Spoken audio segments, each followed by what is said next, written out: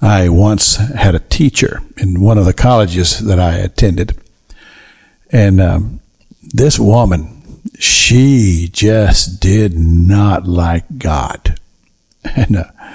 And it just happened that through the course of study that I was involved in, she found out that I was a minister. Well, I became her target at that point.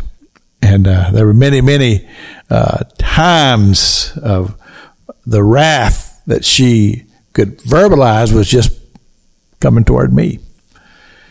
Well, time went on, and of course the class ended, and life progressed.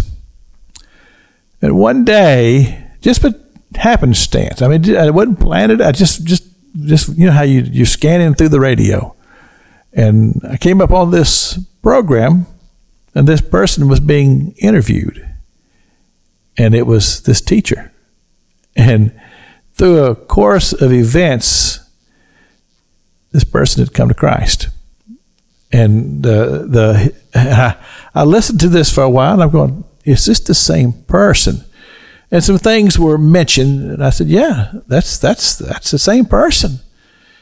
And I just thought it was amazing that God brought me to, at that moment of time, to hear that radio broadcast, because otherwise I would have never have known. Well, they said, well, Pastor King, what happened? Well, there was a death. It was somebody who she cared for and loved. And through that process, the Holy Spirit used that to bring her to Christ. Now, he said, well, Pastor King, where's this going? Well, it's just this, is that many times people are very distant from God. And something's happening in their life, whatever it may be, and they've decided that there is no God, and that they hate and despise anybody who believes that there is, and that person will become a target, as I was the target.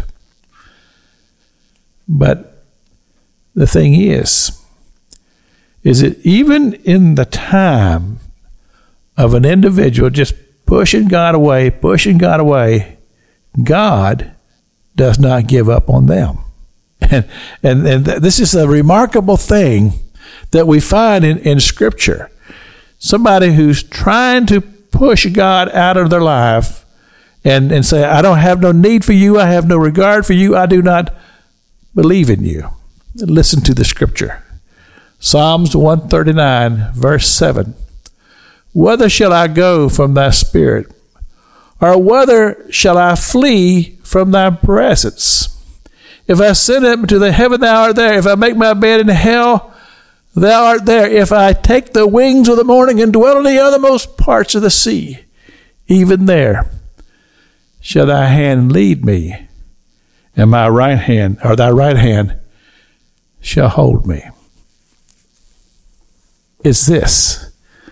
You're not going to hide from God. And you're not going to run from the love of God. You can be a person who curses and swears and does all of these horrible things.